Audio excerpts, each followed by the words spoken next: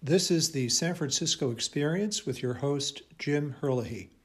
Episode 20, The Perfect Storm, How the Coronavirus Overwhelmed the U.S. Healthcare System. California revised its COVID-19 first fatality date to February 6, 2020. It occurred in Santa Clara. The first victim was a 57-year-old woman by the name of Patricia Dowd. She was a manager for a semiconductor company who, according to her brother, exercised, watched her diet, and took no meds. She did not smoke, and she was in good health generally, according to the Los Angeles Times. Her sudden death was a shock, and it was believed to have been a heart attack. Her death on February 6th and that of another Santa Clara man, age 69, on February 17th, were the first confirmed deaths before what was believed to have been the first COVID-19 death on February 29th in Washington. Neither of the two Santa Clara patients had had a recent history of travel. Miss Dowd had suffered flu-like symptoms for a few days and then appeared to recover. Neither of the two victims was tested for COVID-19 at the time of their illness, and subsequently, the Santa Clara investigators were able to use tissue samples which were tested for COVID-19, and both of them were ruled to have died with COVID-19. So that's a very important data point, the actual first death on February 6th, which is a full 3 weeks before what we thought was the first death on the 29th in the state of Washington. That gave the virus a full 3 weeks to progress undetected, unnoticed throughout the Bay Area and throughout the rest of the United States.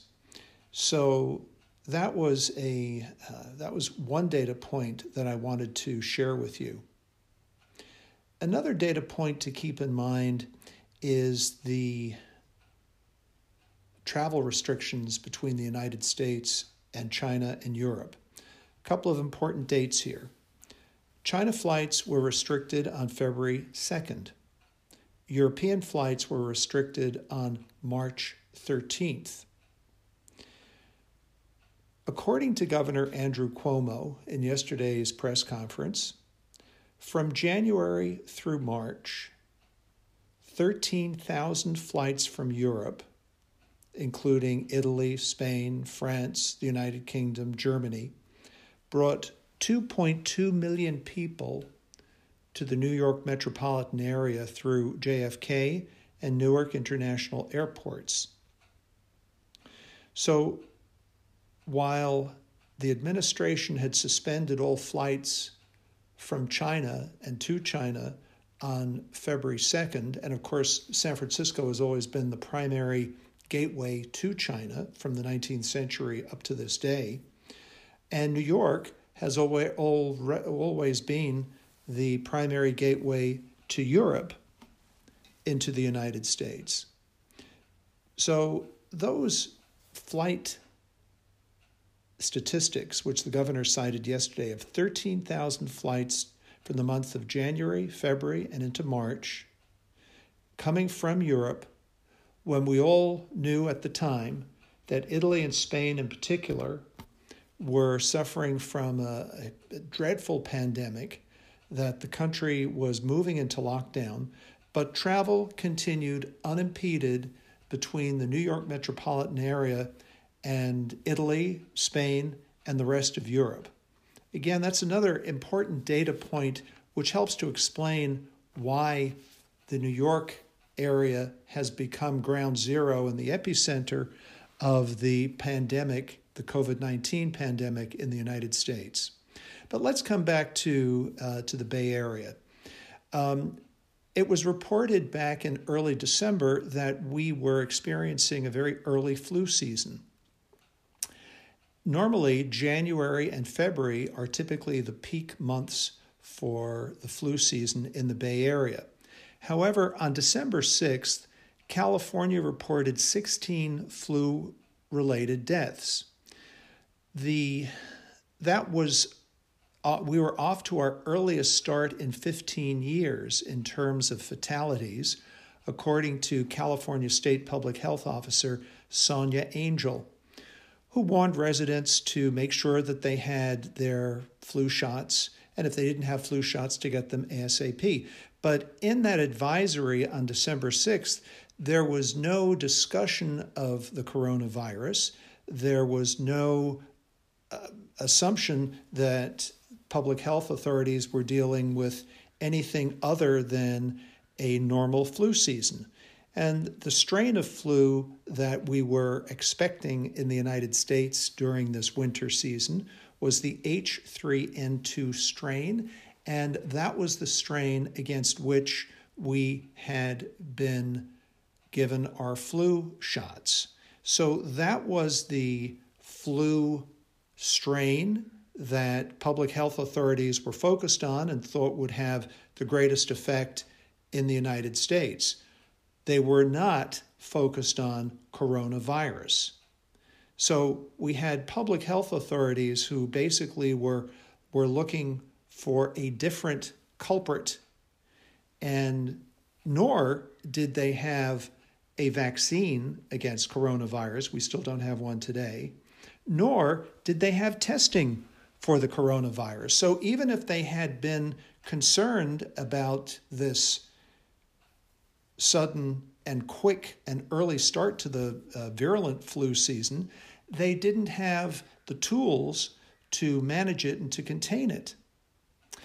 The flu season officially began on September 29th, 2019, and 16 flu-related deaths were noted on death certificates through the end of November.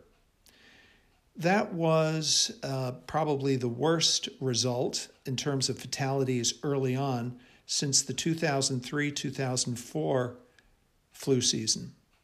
At the same time, Louisiana was hit very hard with very large numbers of flu-like symptoms in October and into November. By early December, Children's Hospital in New Orleans had already seen more flu cases than in the entire winter of 2018 to 19. Again, in another part of the country, in New Orleans, there was a huge pickup in flu cases and a very virulent strain of flu. Could it have been the coronavirus? We don't know. There was no testing being done at the time.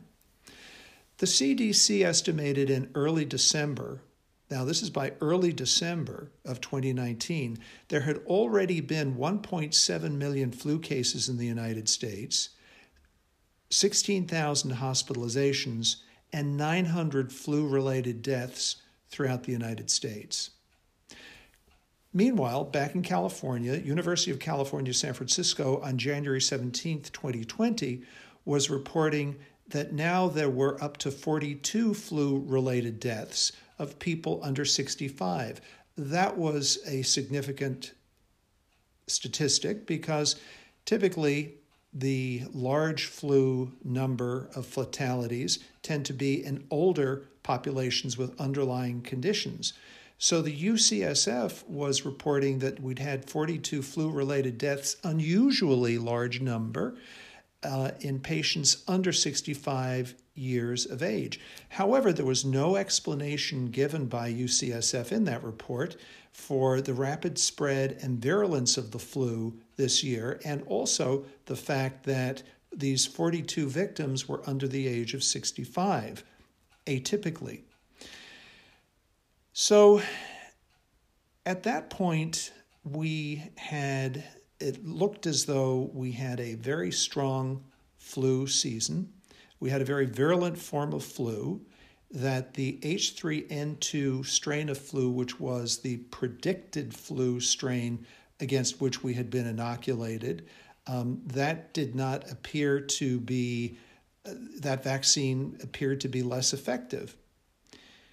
But also, as these statistics were beginning to roll in, San Francisco continued to receive 9 flights a day nonstop from China, Beijing, Shanghai, Guangzhou, Shenzhen, including 3 nonstops a week from Wuhan. And Wuhan, of course, was the center of the outbreak. And Wuhan in December and January was in the peak of its crisis and at the highest level of its infection rates. So our public health authorities by early January were thinking that H3N2 strain of the flu was simply more virulent. But in retrospect, to the extent that there was a lack of testing, did they mistake COVID-19 symptoms for H3N2, just expecting that since that was the flu strain that had been predicted by the Center for Disease Control, just assuming that is what the public health authorities were witnessing in the hospitals and the emergency rooms in the sudden upsurge of cases. Now, once again, talking about the perfect storm, just to remind you, the fact that we had unrestricted flights coming from China and from Europe through February, through March. We had little to no coronavirus testing in California throughout the United States. It was very rare, very difficult to do that testing.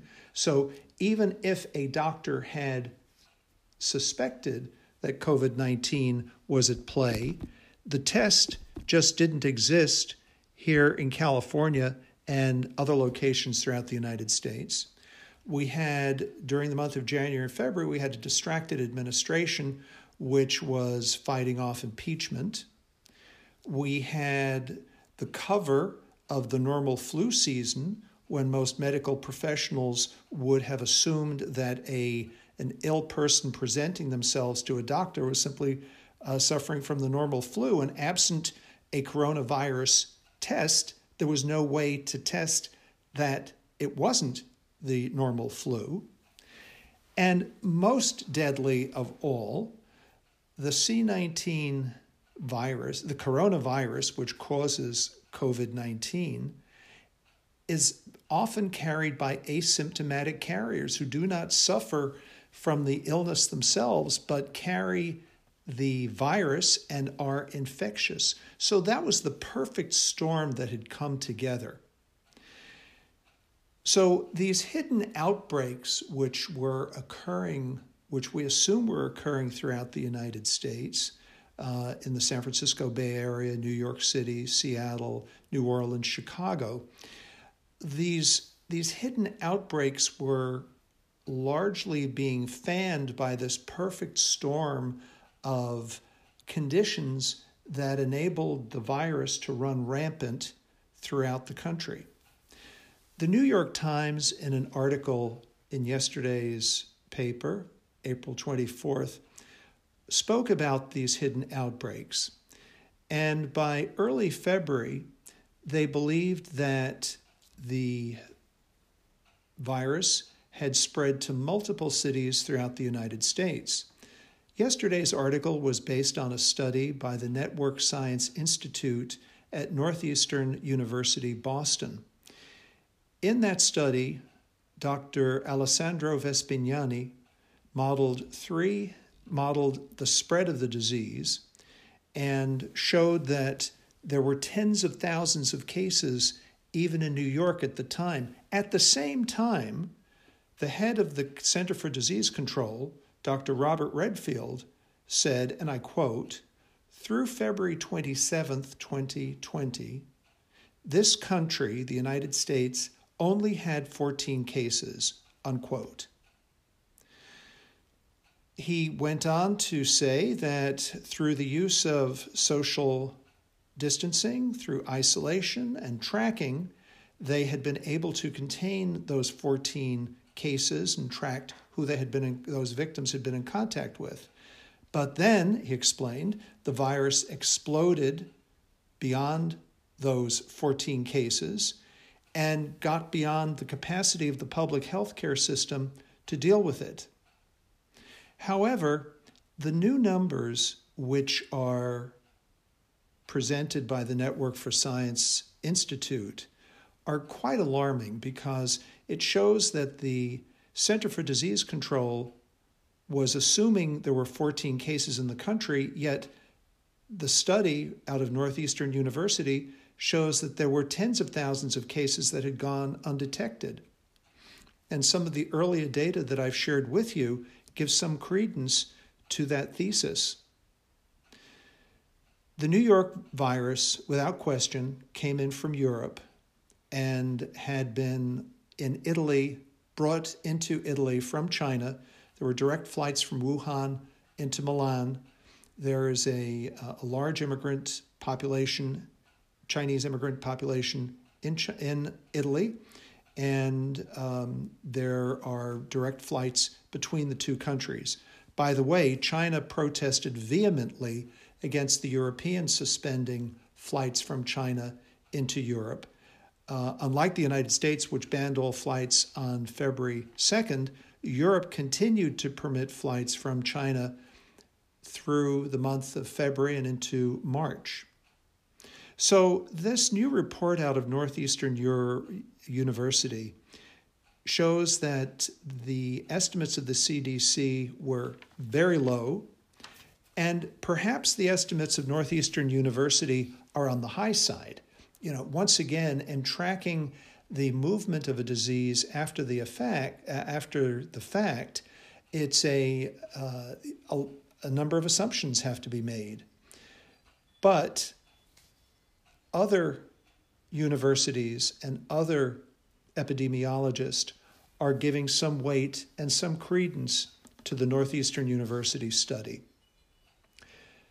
Don't forget, another challenge in the stealthiness of the spread of COVID-19 is that many of the carriers have no symptoms at all, in much the way that Typhoid Mary during the 19th century was able to spread typhus in New York, causing a huge epidemic of typhoid fever. So too, these asymptomatic COVID-19 coronavirus carriers were able to spread the coronavirus and infect people with COVID-19 throughout the United States, went undetected. And unfortunately, our public health authorities, whose budgets had been hollowed out over the last 15 to 20 years, didn't have the resources to focus in on this new threat. Coming back to which cities acted fast, Seattle was the first city to act, and they shut down their city. They went into lockdown. They went into shelter in place on March 13th. San Francisco, California, followed quickly behind Seattle on March 16th. The state of California on March 19th. But New York was somewhat slow to adopt shelter in place, and it wasn't until March 20th that the lockdown began to be phased in over a 10-day period through March 31st. The scale of the initial outbreak is still under study, but it appears to have been quite large. And while the history of the spread of the pandemic has yet to be written, and we are still in the midst of this pandemic, I think it's important, while these statistics are fresh in our mind, to keep them in mind, to highlight them, to focus on them, and to remember that we can prevent a resurgence of this COVID-19 epidemic when we eventually get back to normal, when we eventually emerge from our splendid isolation. We can prevent or limit a resurgence with the widespread testing which is now available.